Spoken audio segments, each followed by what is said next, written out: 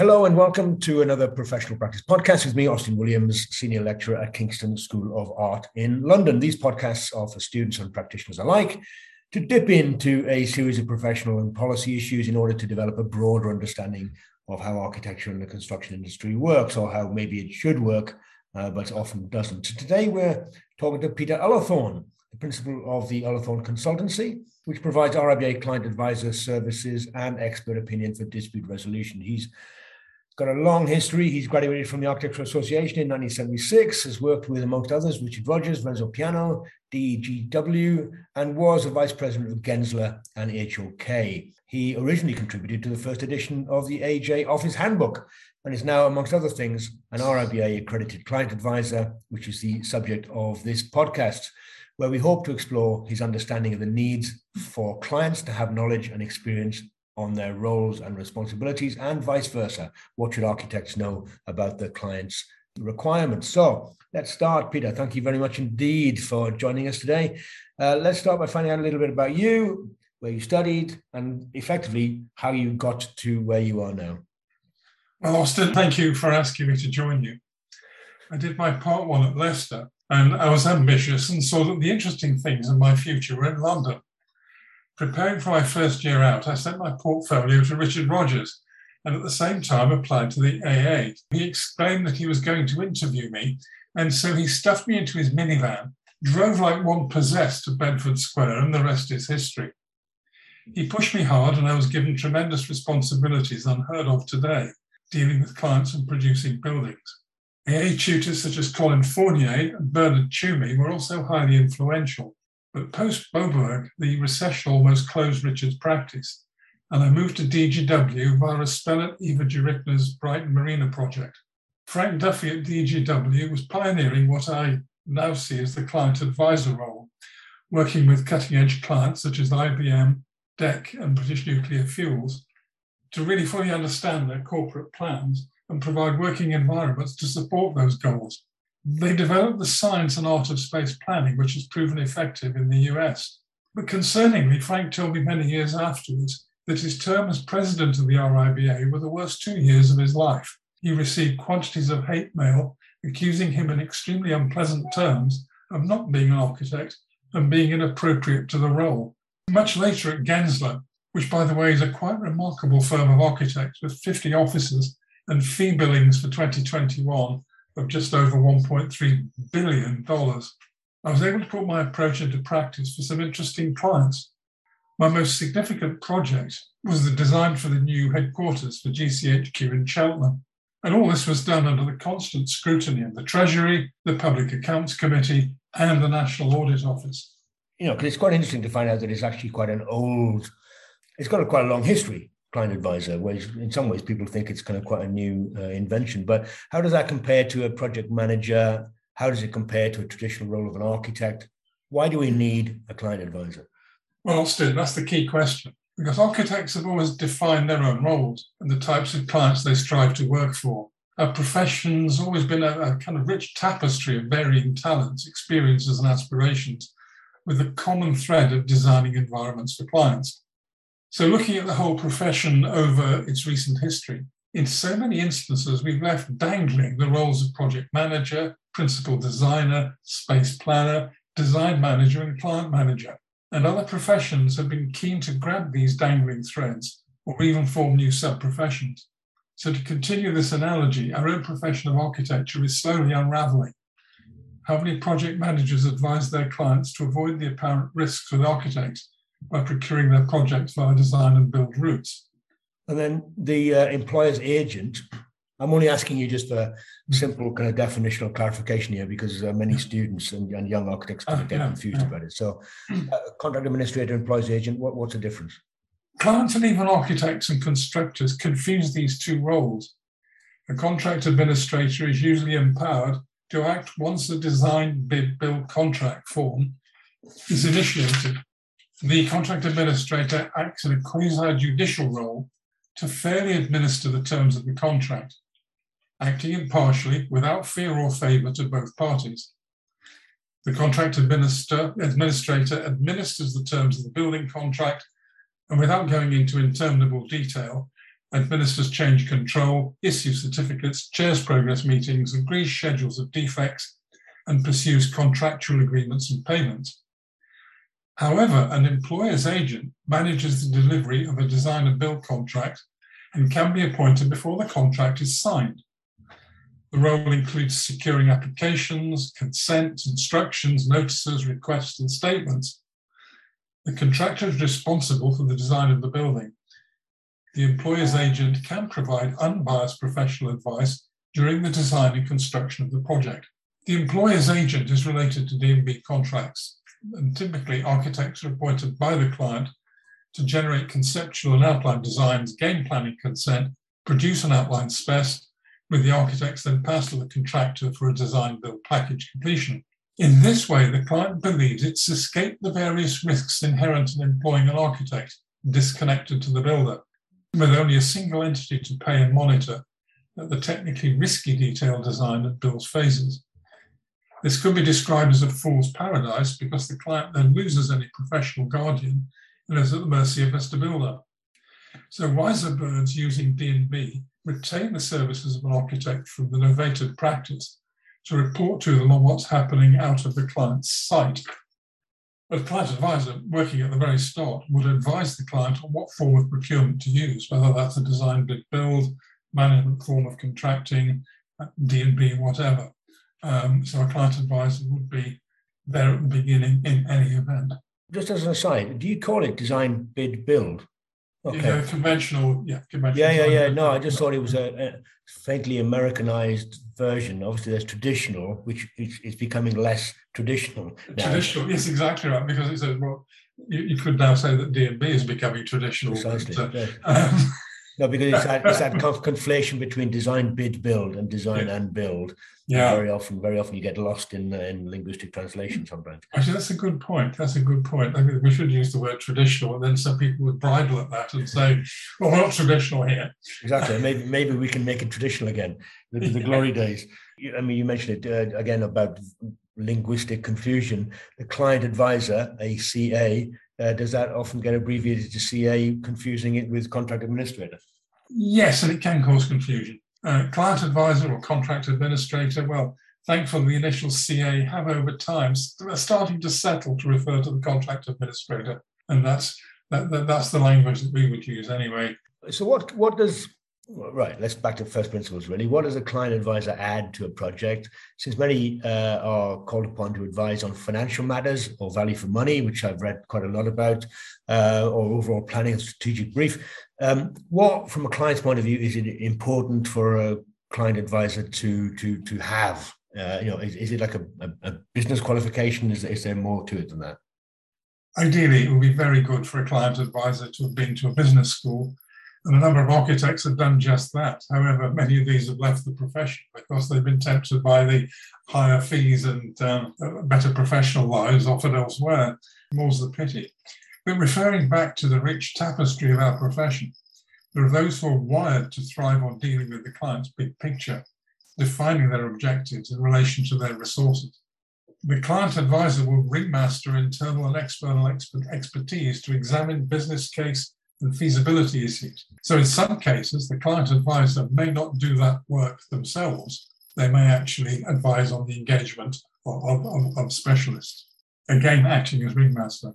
They will identify exactly what the client's needs and wants are and advise on the opportunities available to realize these. And these exercises are done in some considerable detail. So the client advisor will then advise on the optimum professional team and both guard and guide the client every step of the way through the process of design and construction. Then in terms of the RIBA, because RIBA, obviously RIBA client advisor is what we're talking about here. And the RIBA client advisor page on the website says, quotes, when considering a construction project, the most important decisions are the ones made at the beginning. I mean, you can say that about anything, couldn't you? But it does beg the question as to what the beginning means in terms of client advisory relationships. And it also begs the question, what does important mean? What's an important decision? So anyway, do you want to fill any of that in? It's a well-known paradox that we architects almost give away the most valuable aspects of our work for clients.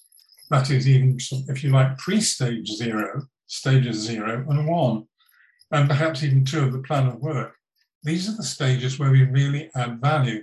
I think it pays to bear in mind that creative design takes up around 5% of our time on a typical project, and we tend to give away fees and influence to work on that 5%. The beginning of a project is when the client thinks, I guess I need to do something involving real estate. The important decisions are related to identifying the client's true needs and wants, whether any of these are related to real estate or not, and if so, what and how much, who, how, and when. So can I ask you, just again as an aside, how do you get appointed? I mean, is the client just looking for an advisor because they recognize that they have gaps in their knowledge and they want to have professional advice? So how does it work? Austin, you've actually hit the nail firmly on the head with a very large hammer. There are a number of clients who know about the species of client advisor and know that to get one, you go to the RIBA and go through the information sheets and you find a shortlist of those that really are on your wavelength and your project type and so on. But we are the most kept secret in the overall profession. I have not seen one advertisement for client advisors. The RIBA hasn't spent a sou on that, which is a source of contention among a number of us. So we are the best kept secret. I was just thinking that maybe a few pounds well spent, we're putting in a small advertisement somewhere, just actually saying, hello, we exist and we do this. Do you find that many architects are offering this service? Once you're in with a client, you can then say, oh, by the way, I have a colleague or I can do it myself. Yeah. I mean, if it's a large practice, there might just probably be an accredited client advisor. So there's no conflict of interest in an internal client advisor while an architect is fulfilling the function of the architect, or should you not? If an architect's been appointed, then the client advisor is coming in partway through the movie, if you like. The ideal situation is way before any professional, way before there's even a need to build established. It again comes back to the fact that we are not well known as a discipline. An accredited client advisor, and actually that is the phrase, the word accredited should always be used. The several topic areas, I mean, there's more to this. I know I've just simplified this down into a couple of topic areas where the client advisors can help. So in terms of business planning, there's lots of conflicting agendas about, with construction projects, lots of conflict. Mm-hmm. It's not the most harmonious of relationships very often. So how do you navigate those? Right. The pathway depends on the client and the nature of the project, which could be anything from, say, the school, which is where all this started, to converting an office building to a residences. Each client in these two cases may range from a board of school governors to a property developer, where the advice given is related to the client's abilities as well as aspirations. Clients may have a standard feasibility and procurement process, where a client may want some original challenging thinking, taking from square one to completion. To deviate slightly, we used to be called client design advisors, and we were obligatory appointments for those local authorities wishing to take advantage of the Labour government's Building Schools for the Future programme. Unfortunately, that was scrapped, but is now inching back again. Mm-hmm. We sat with the client at authority and school levels and both guided and guarded them through every stage of the project, including holding design reviews, chairing project meetings, translating professional presentations, organising public consultations. The list is long and endless. So what about the developing the brief, which in itself is a conflicting term, but there's a strategic brief, there's a design brief. What is it that we're talking about, and how do you help in that process? Austin, it all depends on the client's needs. Client advisors can produce both the strategic brief, the design brief, in logical order.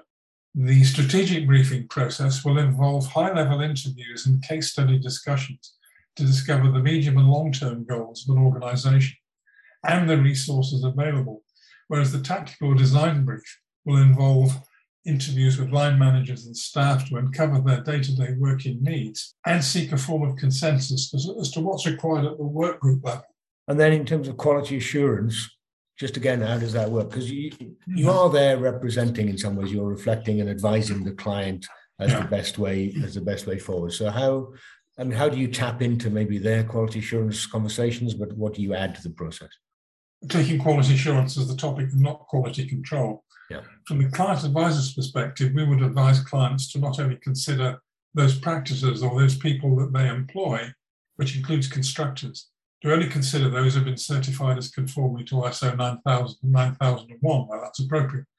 I don't think individual client advisors have ever been asked to achieve ISO accreditation, although if they belong to a larger practice, then that might be the case. It is important, it's not always possible, but it's certainly important that people who work on the projects for the client have ISO 9001. So what about things like post-occupancy evaluation then? Are you involved in that? Very much so. Client advisors do this, and it's considered to be part and parcel of the whole package. Bear in mind that many clients require a time lapse between occupation and user consultation.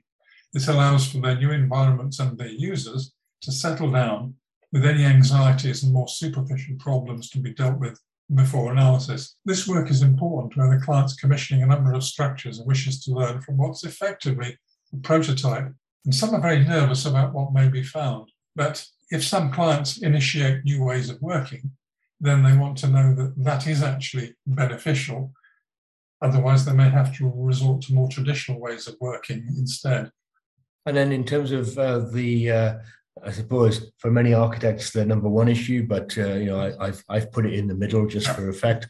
Sustainability. Are you again? It's one of those kind of things, isn't it, about cost versus benefit, and sometimes the benefit is a much more of a moral or a social value than it is economic. So, in terms of pushing environmental technologies, for example, again, are you striving to do that, or is that outside your brief?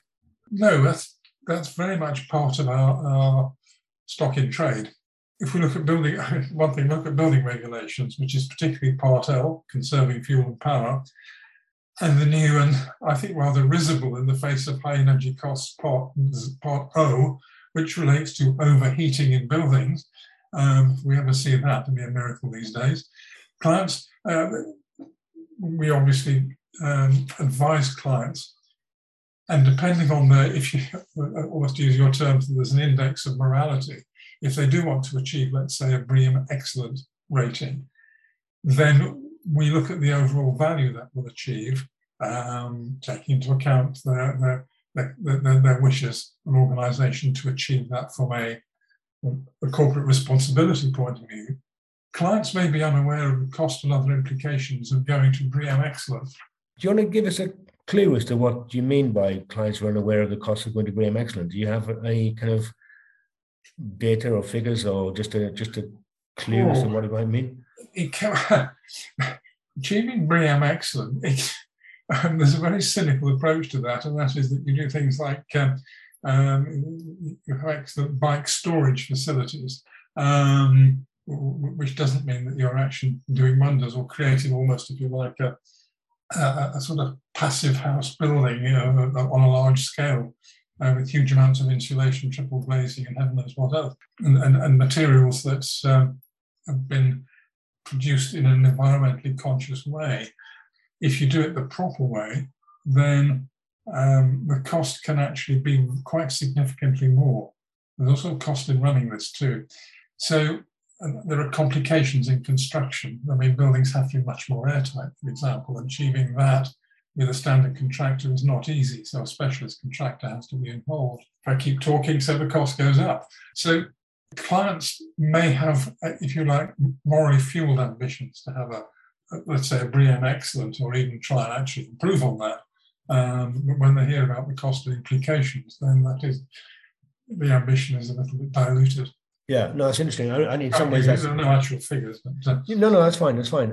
We get the picture, and it depends on the project, obviously. But it kind of leads on to the next point, which is about oversight and your role on oversight as to what it's advice and oversight. So how does that factor in? It's a continuing task of seeing whether the brief in the widest sense is being met by the design team, that the client's time, cost, and quality criteria are also being met. It depends on the form of procurement. The advisor will certainly keep a weather eye on contract performance. One of the roles of the client advisor is to conduct design reviews. These happen on a regular basis, and that also includes updates on cost and complications, cost and if you like, risk assessments. So the design review is very important because that allows you to keep pretty close control on whether the client's brief, overall visions, aspirations are being met. And you can actually the things that we can actually see, and we can also gauge them with the client. It's also what's said after the meetings that's important when the design team's gone. I mean, there have been some very interesting things happen during my work on the schools programme, where on one occasion during a design review, I was trolleyed out of the meeting by the board of governors of a school, taken to the head of of a very steep staircase, and asked how we could get rid of that design team because they couldn't bear the sight of them. Difficult, particularly as they were put forward by a design and build contractor. I thought you were going to say that you were taken to the head of the stairs and dangled over the edge of it. If there was the implication that I couldn't actually advise on a way of getting rid of this team, then I would be propelled downwards. So let me move on, since we're moving in that direction in terms of value added. The value added that you bring or a client advisor brings. Just I'm making the notification that the RIBA on the same webpage says having an RIBA client advisor on board can help bring certainty and maximize the value of your investment. Very bold statements indeed, I would say. You can't bring, very few of us can bring certainty in this day and age. Again, how do you read that? I think that statement by the RIBA causes a high degree of cringe. It's a problem. It's like an architect warranting that a completed building is fit for purpose. We cannot bring certainty, but we can work closely with the client to identify risks and opportunities and shepherd them through the process. If we identify those risks, we can manage those risks. In which case, next question is about what issues do clients not know the most? What I mean is, what do you find is a recurring problem with clients? What was the American general said? Well, they need to know what they don't. Exactly. They need to know what they don't know. Known unknowns, yes. It boils down to the unfamiliarity with the design and production process, the plan of work, if you like. Clients are generally unfamiliar with the language and process of design and construction, and they're unfamiliar with the roles of members of the design team. There's confusion. They need to understand how things are done in the 21st century. Clients tend to be unaware of the complexity of buildings and are oblivious to the legislative and regulatory criteria that must be met. They're unfamiliar with digital design technologies and its benefits. And some are innocents abroad in their understanding of the risks inherent in any construction project. So many bring a time-expired folk experience of building to their project. For example, they've got no idea of the benefits and risks of various forms of procurement. That list is long. In terms of the list, the client advisors list, we've already had the conversation about the clients maybe finding it difficult, or client advisors finding it difficult to get clients to know that you exist in the first place. But there is a list. Once they found that, how do they then go about working out who's the most appropriate choice? There are these kind of headings of people who are specialists in housing or retail, but how do you go about it? That's one. Building types are one aspect, but the process of accreditation, first of all, is not a one-off. It's a continuous process. You're not given the lion stamp on your forehead and that's it for life. The process is repeated regularly. Coming back to the initial application, there's a structured applications made to the RIBA, which describes the candidate's strategic work for clients and projects. Candidates have to convince the assessors, and I'm one of them, that they have credible ability and experience in 5 main topics. And these are shaping vision and aspiration, engaging stakeholders effectively, supporting process to deliver outcomes, facilitating value management, and preparing for use and in use. So completed applications are sent to the assessors who work in pairs, and we assess whether the candidate has reached the right level and quantity of experience, that's important, to be an effective client advisor. So many candidates fail because they present as a regular architect with little relevant strategic track record. Well, you just read out those titles, those topic headings, if you like, which sounded as detailed or as complicated as you care to interpret them. But when I went on the application form myself on the RIBA list, it kind of gives you just this kind of almost like 1-2 pages saying, write 200 words about your experience of each of the various RIBA work stages to show how good you are. And I just wondered whether, 200 words, really? And also competence, which is the buzzword of the moment, wasn't actually out there either. So what do you think? I think we see it as a little bit of a test, actually, that you're given, as it were, a blank sheet of paper. It's what you do with it that is important. If you like, there's minimal steer from the RIBA. And there you are, blank sheet of paper. There you go. Convinced. Sell yourself. Absolutely. So what about the, I mean, maybe I'm wrong on this. When I read it, I thought it said you didn't have to be a member of the RIBA to be an RIBA client advisor. You do have to kind of pay money to kind of become a notional member, but it's not. Anyway, how does it work? How does it work? Yeah. And more to the point, how does that kind of code of conduct, which applies to architects, apply to yourselves? Which is a good point, because it was not always the case that you had to be an architect in the beginning. There are a number of different disciplines. Following the end of the Building Schools for the Future program, then there was a kind of reassessment. Well, the RIBA decided to, if you like, close ranks. I'm not quite sure I like that expression, but close ranks. So client advisors now have to be architects, despite the RI's description saying that client advisor is usually an experienced architect or professional practitioner, if appointed. Well, usually, I mean, it's obligatory. It has to be. I mean, it's compulsory. So a client advisor has to be an architect, which means that registered under ARB and subject to the ARB Code of Conduct. If you want to avoid being an RIBA member, you have to pay a fee, which doesn't give you RIBA membership. It just keeps you on the register of advisors. If you are an RIBA member or want to be, then the RIBA code also applies. So you get both barrels as RIBA members do. So wouldn't it be sensible to have one code? Oh my God, we're opening up a hornet's nest there. Yes, exactly. So we effectively they comply with the ARB code of conduct anyway. As a basis, yeah, absolutely. The RIBA is the kind of the icing on the top. If I move on, just to flip it around a bit, we've talked about your role with the client, etc. Yeah. But in terms of the architect or the design team per se, two things: what does the architect need in a good client in this relationship? Because we don't want to pretend it's just a one-way stream.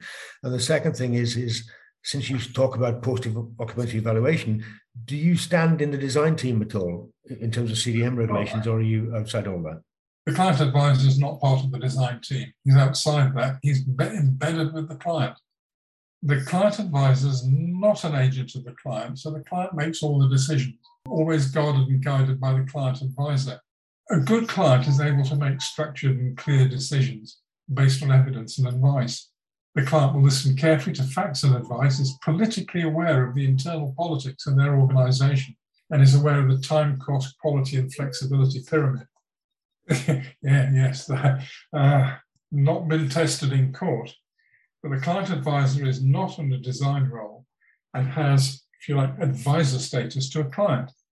So that function occupies the same status as, for example, the client's lawyer or management consultant. So in CDM, the client advisor will tell the client what his duties are and will make sure that those duties are being fulfilled. Won't actually be the principal designer and can't be the principal designer even if the client wants it. But do you have a role as a designer per se, especially since you said no. But in terms of design, under CDM, not under CDM, not where CDM would apply. So how might that work with the design reviews you were talking about? How do you phrase it such that you're not involved in influencing or developing the design? But this is a very good point, because there's the designer of record.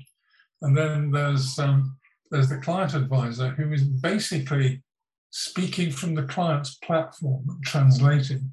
The client's asked for a golden dome on the top of his building and you put a silver one on. What do you propose to do about it? Now, would that excite CDM? Well, so I'm sure somewhere down the line there's a lawyer on the phone as we speak. That's the horror. That's the terror. All right. Well.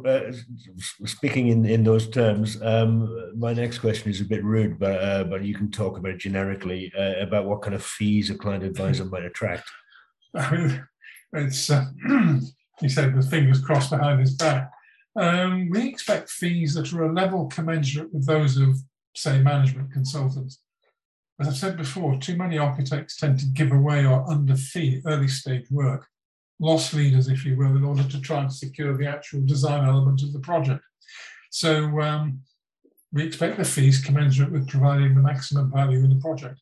Do you feel compelled? Is there pressure on you as well to maybe, or aren't there that many client advisors to compete with that you've got a fairly open market? It's funny you say that because we're a very small group. I mean, if it's about 150, I think that's probably slightly overstretching it. We tend to get about, I don't know, what's the maximum number? We've come across 6 or 7 applications in an application season, not yearly season.